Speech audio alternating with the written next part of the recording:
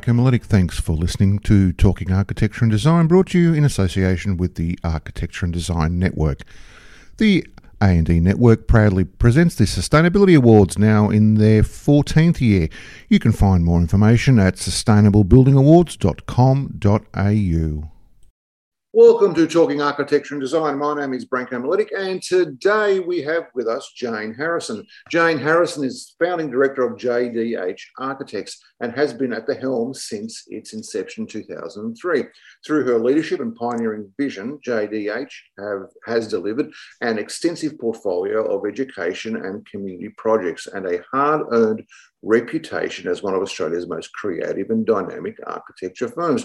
Jane is a leading voice advocating resilient and responsible architecture and building methodologies, believing in a better way to practice her profession, where people and the environment are the cornerstones of good design. She looks towards long-lasting solutions that support a responsible and resilient, thriving future. So welcome to Talking Architecture and Design, Jane Harrison. Thank you, Branko. Thank you for inviting me, and thank you for such a warm and welcoming introduction. No problem. So let's talk about JDH. By the way, is that named after you, just out of interest? Yes, it is. I quite often get asked what the D is for, but it's a secret. Okay, so I'd have to kill you. There goes my first question. Okay, so in terms of JDH, you have a particular focus. It says on your website, JDH Architects focus our thinking on the most excellent design. We seek out originality and real engagement with people and communities. Okay, so what does that look like in real life in terms of examples? Well, I suppose in order to answer that question, Branko, I really need to share a little bit of the JDH story. So I arrived in Australia, where I established JDH in 2003. So I was basically fresh off the boat. And like probably most of the architects listening to this podcast, you're only ever as good as your last job. And without any real work to show, I mean, the work that I'd been doing before that, prior to that, was literally billion-dollar projects, infrastructure projects in Hong Kong and London. So, I had to find a way, I had to innovate and find a way to actually break into the market and to, really get clients to trust and engage with us. So I was lucky enough, I accidentally started to design early learning centres. And in the building education revolution, I asked my daughter's principal, if there was any work going at the school. I knew they were going to do some architecture, and she kindly introduced me to Catholic education. So, but when we would go to the schools, obviously education and the way educational design has moved forward, particularly in Australia, we're one of the world leaders in education design. Learning environments are very different to what you and I experienced. They're actually very different to what even my team, who are, kind of can be 25 to 35, have experienced. So right from day one, we asked the people that we work with, can you help us? And teachers are great, educators are great. They love to help you. So we really developed this, it's kind of part of my natural personality to be extremely inquisitive and curious. But we developed different ways of working with teachers and engaging with schools. And we were always, I'm not that person who has a standard slide deck, so we're always innovating on how we could do that. And, we realized that a lot of people, and I think it's true, in any kind of non-for-profit or government projects, a lot of end users feel like they, perhaps having something done to them and not for them. So for us, really developing the ideas and the ideas around human-centered design, it's really very much part of the process that we do. So for us, we will always say to a school, we'll give you the project back as an education tool, and whether that's working with, year 9 students to build messy maps of the school, or actually working with teachers, very physically and hands-off on making collages of new learning environments. We'll just engage with them really to move away from the traditional architectural approach. I've done it myself. I do it myself. As an architect, you will often jump into the solution within 20 minutes of first meeting, the client. And, I just think that is quite a restrictive approach. I'm a really big fan of design thinking. I've spent some time at Stanford's D School, and the whole idea of forgetting what you already know and starting with a blank piece of paper, is really exciting for us. So what does that look like? Well, it's just a lot of fun. We really do get to build deep and meaningful relationships with the people that we're working for, and we just it just kind of does really feed my curiosity, and we're able to gain insights that I don't think a traditional kind of methodology would actually uncover. I'll get on to that educational design later because there's a few more questions I want to ask that, but I'm going to now do something that should make you afraid, Jane. I'm going to quote you. Okay. There you go. So you should never write anything on the internet. Anyway, you did once write, though, that one of the most renowned female architects of the modern era, Marion Marnie Griffin, reportedly spent her entire life making her husband, Walter Burley Griffin, the guy who designed Canberra, look good. The women of today prefer to be recognised and respected in their profession. But it isn't always that simple, is it? So why isn't it always that simple, and what needs to be done to change the situation? Look, I think that the architecture profession, certainly in New South Wales, is not well supported. I think that really in that quote, what I was actually talking about is really since the sad demise of Zaha Hadid, there are really no female architects. And that doesn't just go, really for architecture, women generally. And I was working with a female coach who was helping with my LinkedIn, and she gave me so much information and data on what percentage of women will actually ask for a pay rise, or what percentage of women will actually put themselves forward for an award. And it's an extremely low. We don't do it. We don't actually put ourselves out there or feel comfortable in doing that.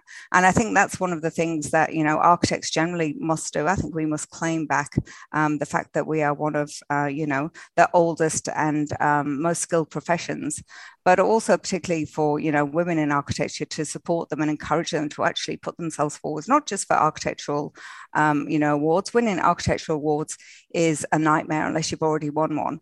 It can take all your time and, effort, etc. But, looking at those other things and just even promoting, other architects, I actually spent 6 months on LinkedIn liking, other architects' posts every day. And there were so few other architects who would like my post. Just as a profession, we need to be more supportive, and we need to actually, promote what we do and our skills and integrity. And particularly, I think that does extend to other female architects. Interesting you say supportive. I mean, I read that is one of the strong points of women, as opposed to men. I mean, we're not supportive. We just drink beer and stuff. But women tend to be a lot more supportive. So you're saying that they're in a work scenario, they're not supportive?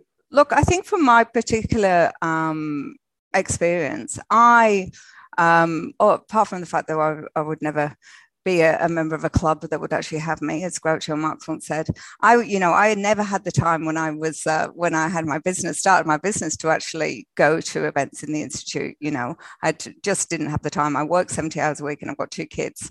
So, you don't even have time to get your legs waxed, never mind to go and talk to other architects. But I think, as a group, but I did actually a couple of years ago, I was actually mentoring one of my female staff members, and it turned out that she actually was coaching me. It was completely the other way around. She said, Jane, you need to be a part of the system. So I volunteered, never do that. My granddad told me never volunteer. But I volunteered, and I was working with the Institute on their CPD committee. And, it is just a shambles. Like the whole, kind of support network in Australia, in New South Wales for architects is just, it's not there. It's so difficult for us to be able to engage with each other. I was spending my time doing presentations at the Institute, and yet they didn't have the resources or money to put posts on Instagram or LinkedIn about it.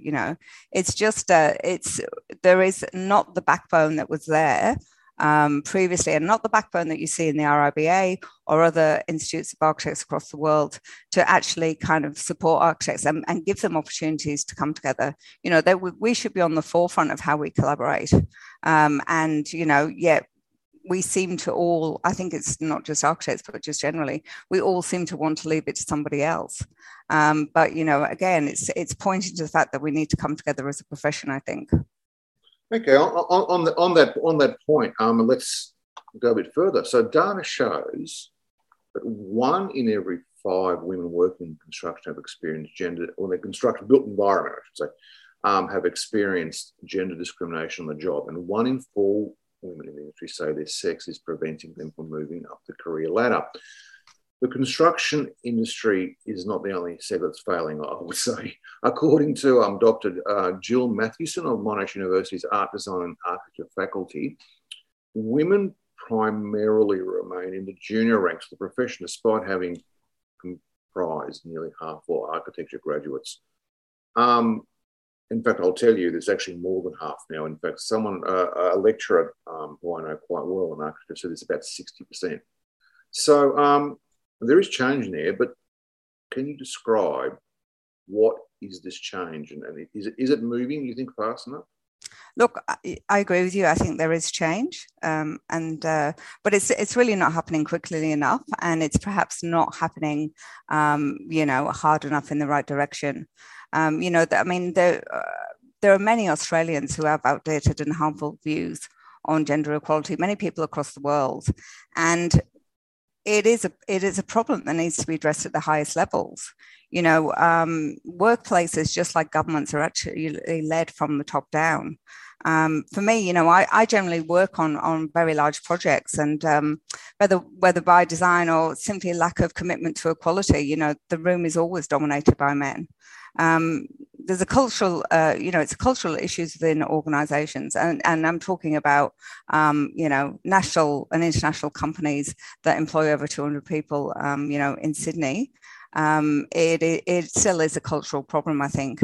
And I think definitely, many women are speaking up. We obviously are very proud of Grace Tame. Go Grace.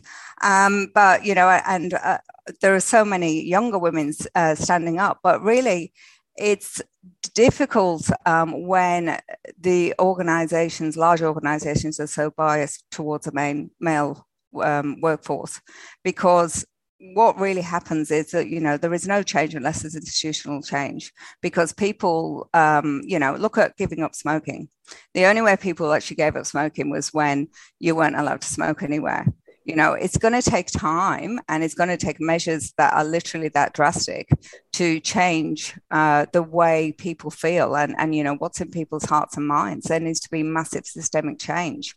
And that, unfortunately, is a very, very slow and difficult uphill battle. The good old days, Jane, when smoking wasn't dangerous. I remember those days well. Look, let's keep on this subject, because there is something that's actually quite, almost bugging me, I should say.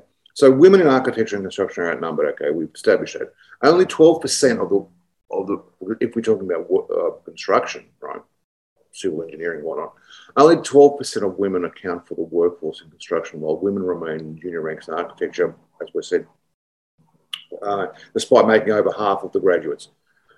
But do you think that women, if given a choice, really want to be in construction? And I say that to be demeaning, but I know a lot of blokes who won't go near a construction site. I'm one of them. I mean, I'll go near a construction site. That's fine. I just don't want to work there. You know what I mean? I've actually worked on a construction site, and it sucks. And the last thing, I've built my own house, and it sucks. The last thing I want to be is on a construction site. How could the construction industry become more, or civil engineering? I'm trying to be as broad as I can, be made more, I guess, interesting or appealing to women, if that's the right term to use? Look, I think, Branko, there's a saying that women who want to be like men lack ambition. I think that there is a lot of these kind of like percentages thrown around, but what is worth understanding is what actually is the construction industry. So, tier one builders deliver 90% of Australia's largest public infrastructure projects. So that is, if we're talking that, the New South Wales government, that's, $108 billion a year. So we need to look at how we make these changes and make workspaces and places more appealing and accessible to women from the top down. So I'll give you an example, and I just pulled this off the internet. I'm sorry, I'm going to I am going to name names, but it was the first one that came up. So if you look at John Holland, so John Holland has a revenue of over $500 million. That's actually the definition for a tier one builder. Okay. And they have over 5,000 employees. Now, if you scroll, and it's there, you can link it. Scroll to page 32 of their 39-page media release, and there's a small paragraph which proudly boasts that they have 51 females on their mentoring program. So 51 out of 5,000 for a company, that's bringing in $500 million a year. They've got 1%. So if that's and that is, the government is actually giving the tier one and the tier two builders all of the work. They really are the only builders that can comply with the requirements of government. But there is nowhere in the New South Wales government tender schedules or process that actually says to these companies, what are you doing about women in your industry? What are you doing about having a diverse workforce? There is no reward and there is no penalty. So really, again, it goes back to how is change actually made? And, you need to follow the money. You need the power is with the money. And that's where I think things need to change. Now, for me, do I think, I don't think the issue is, should a woman be carrying a hod of bricks? It's, I agree with you around, the construction industry. But, work health and safety, unfortunately, means that almost anybody can work in the construction industry. One of my friends who's a day trader is bored 3 days a week, and he works on a building site carrying bricks, and he's 53. So I'm sure, should a woman wish to do it, she could. But I think that, we also have the ability to lead with brains rather than brawn. No, I agree. I just, just my experience working in construction is it's not that I'm adverse to hard work. I mean, I'd rather be farming than working, in the construction industry in terms of my own appeal. And I just sort of think about, I have worked a number of times on construction, both inside and outside. Whether it be carrying bricks, I've done that, or installing gyprock, commercial gyprock, which is about twice the size of a normal residential one. Is the heaviest things I've ever carried. So, yeah, I just look at that and think, I think we'd certainly have, better face brick in the industry. I have to say that. That's one of the things as coming from the UK that I found shocking in Australia, the quality of brickwork.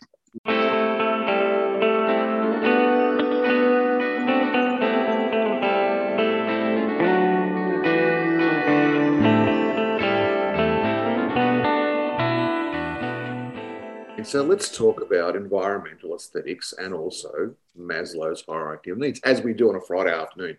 So, absolutely. Environmental aesthetics are crucial to the way that educators and children feel, think, and behave, as you know. So while many educators are familiar with the 5 elements of Maslow's hierarchy of needs, the remaining 3 needs are not known as well.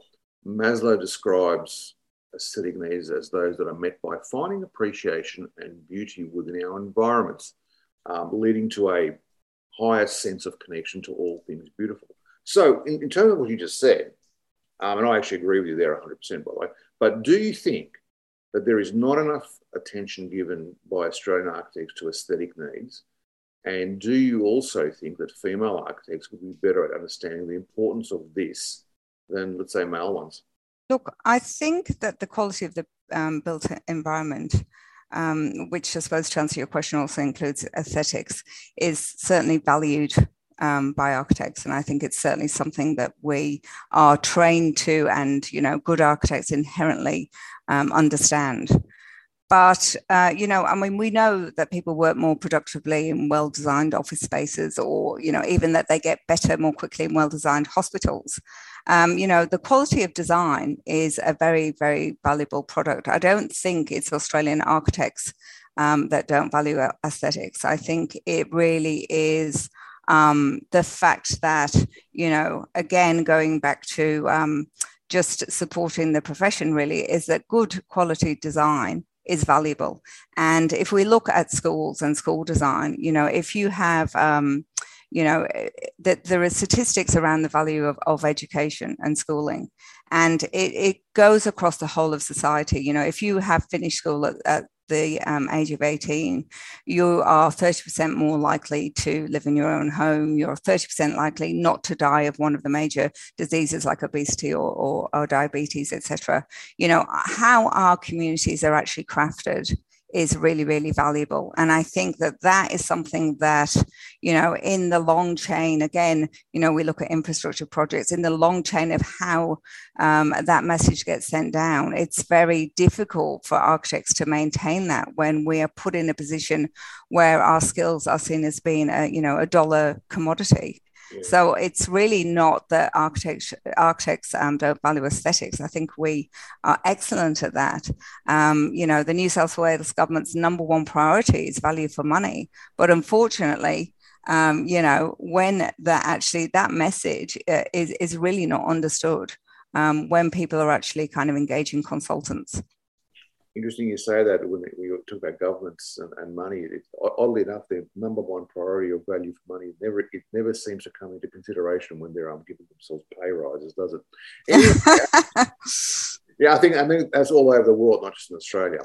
Okay, so you were once quoted in my magazine, Architectural Design, that getting back to education, that architectural sensibilities aim to create childcare environments that make children feel happy, safe, and nurtured while promoting stimulation, wonder, and excitement. Okay, so now we've had 2 years of the antithesis of that. What does this look like now in the era of COVID, or in the era of pandemics, dare I call it? Well, look, I think that one of the, if there are any, but one of the potentially positive outcomes of COVID are the fact that people are becoming much more aware of environmental quality. So for us, we are absolutely 100% committed to not being culpable as architects to any more degrading of, the planet. So everything that we do focuses on sustainable outputs. Now, we actually spent a long time trying to educate our clients about this. And we work with clients who work with kids, we work with clients who have had families who have been devastated by flood, by bushfire. We work with schools who have very high values when it comes to pastoral care and even to, God and Christianity. But nobody wanted to pay, or what they thought would have to pay, for sustainable design. And that's the unfortunate message that is out there, because it is very, very poorly understood, both by, I think, the industry and by the general public. So really, what does it look like? It's really going back to the basics of looking at how we deliver quality environments.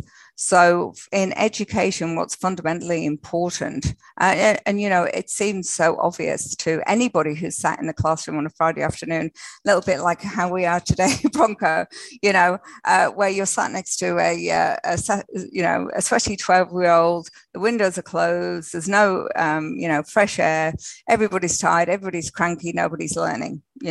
So with COVID, obviously, and with things that have happened in the quarantine hotels, people have begun to realize that there is a huge attention that must be paid to the quality of internal environments. So we work a lot to designing to passive house principles. And what that means is it's kind of a win-win really for everybody, in that we are able to build buildings that are well insulated, that have a constant, fresh air pumped into them. And when I say constant fresh air, that means filtered fresh air, and then they are cooled by less mechanical plant, because the buildings are built almost like an esky. So, Bronco, when you take your kids camping and they leave the esky open and your beer goes warm, the idea is that you have that sealed esky. So to keep it cool will take a lot less energy. And it's great for us because we're now able to push forward, what we've always thought should be fundamental design principles in education design to our clients, because they can now see it as being reframed as how we actually maintain and support mental health and well-being. Now, I think also as well, I've actually been thinking a lot about this, and we actually did a webinar, Catherine and I, a couple of months ago, and we looked at, the future of a school, and it was a school that we designed that was looked to support a resilient future and its local community. So it was a primary school that was already on a secondary school site.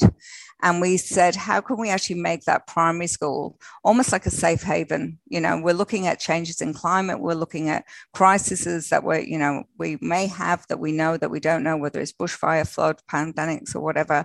How can we actually make schools somewhere that can be a safe haven for communities in those times?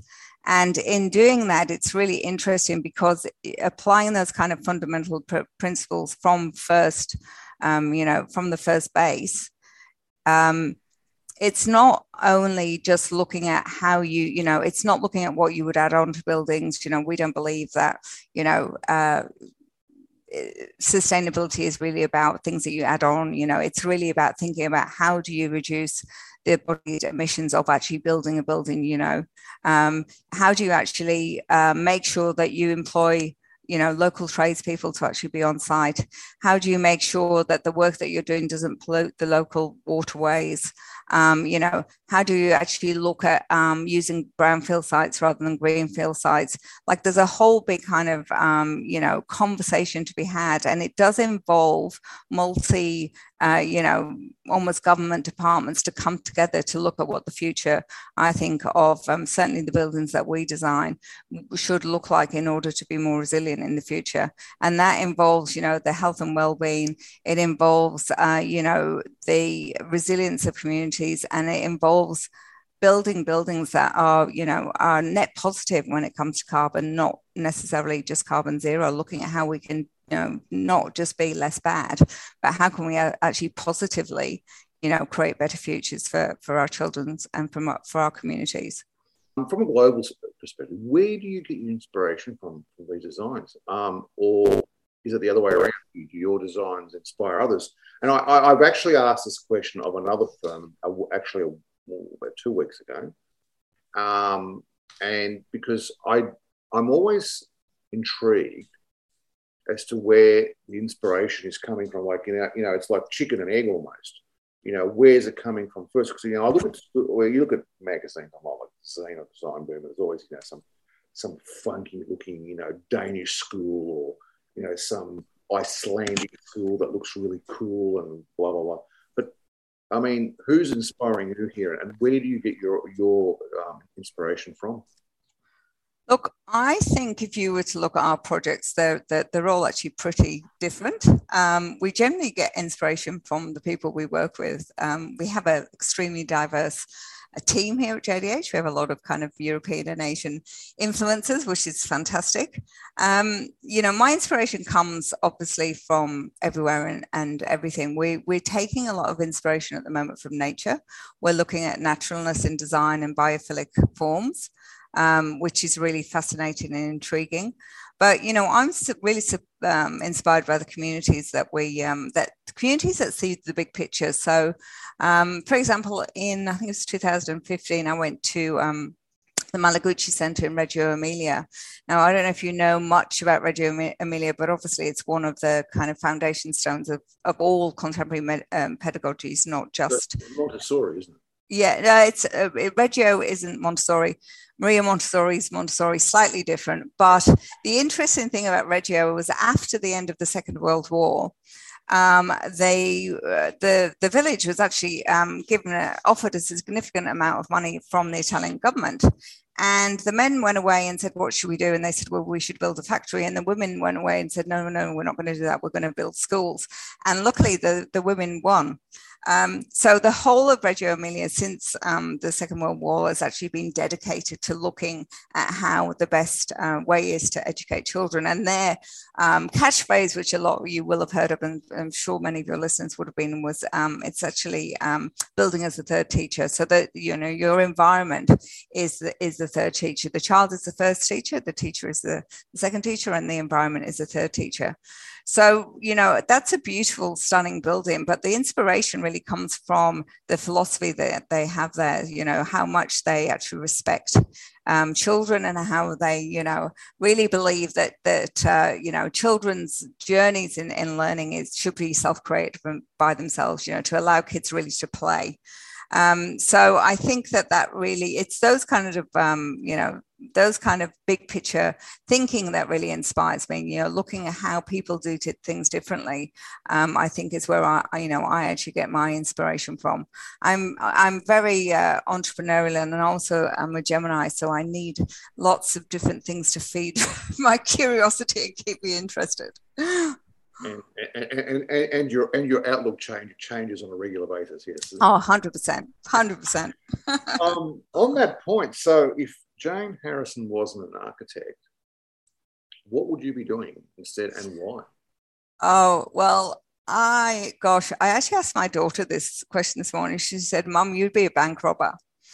And I think she's probably true. I do sort of see myself, you know, a little bit kind of like Danny Ocean type, you know, international kind of criminal mastermind. I would certainly like to be wearing Oscar de la Renta couture and, you know, drinking neat vodka and smoking fags in a dirty alley at 5 o'clock in the morning. So if anybody has a position vacant, please, my email will be in the notes. But I think you're right. I think you hit the nail on the head. Honestly, you asked me today and I'd give you a different answer, you know, than I would tomorrow. I have always had, you know, a real interest in lots of different things. You know, I have various side hustles that I'm doing something in fashion at the moment with my daughter. Although, to be honest, as I'm getting older, I'm doing a tiny freebie kind of bit of work in a men's hostel. And I think I would love to be able to do something a lot more worthwhile than I do now. And I don't want to say I want to work with children and animals, but I think, you know, certainly as I get a little bit older in life, I'd like to be able to do something like that. Only because the people who do that are so inspiring. I've got to say, you've broken the mold. Usually I get, I'd like to be an artist, or I'd like to be a carpenter. That's the usual things I get with architects. First time I've been told, I'd like to be a bank robber. Yeah. Well, yeah, it's each their own. What can I say? No judgment from me.